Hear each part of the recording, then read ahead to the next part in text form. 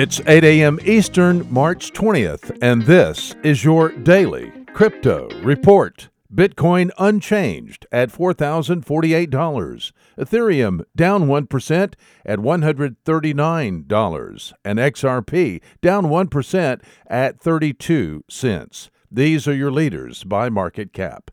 Top gainers in the last 24 hours, Ravencoin up 21%. Refereum up 18%. KuCoin shares up 15%. Today's news. Cryptocurrency exchange Binance has unveiled a new platform in Australia that allows users to buy Bitcoin with cash. Announced yesterday, Binance says the new gateway called Binance Lite Australia is a cash-to-Bitcoin brokerage service through a network of 1,300-plus locations in Australia. The process is online account verification and ordering, deposit cash at the store, receive Bitcoin. Currently, the service offers the option to only purchase Bitcoin and only with Australian dollars. Avnet is one of the world's largest distributors of electronic components and services, and Avnet is now accepting Bitcoin and Bitcoin Cash for products and services. Avnet has partnered with BitPay to make it happen.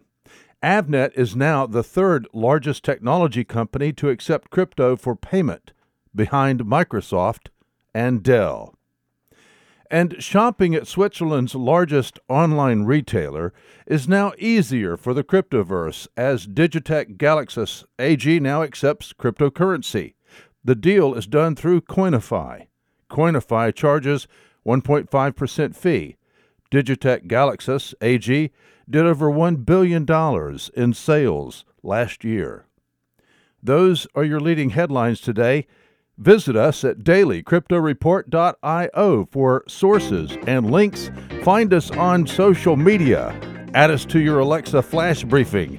And listen to us everywhere you podcast under Daily Crypto Report.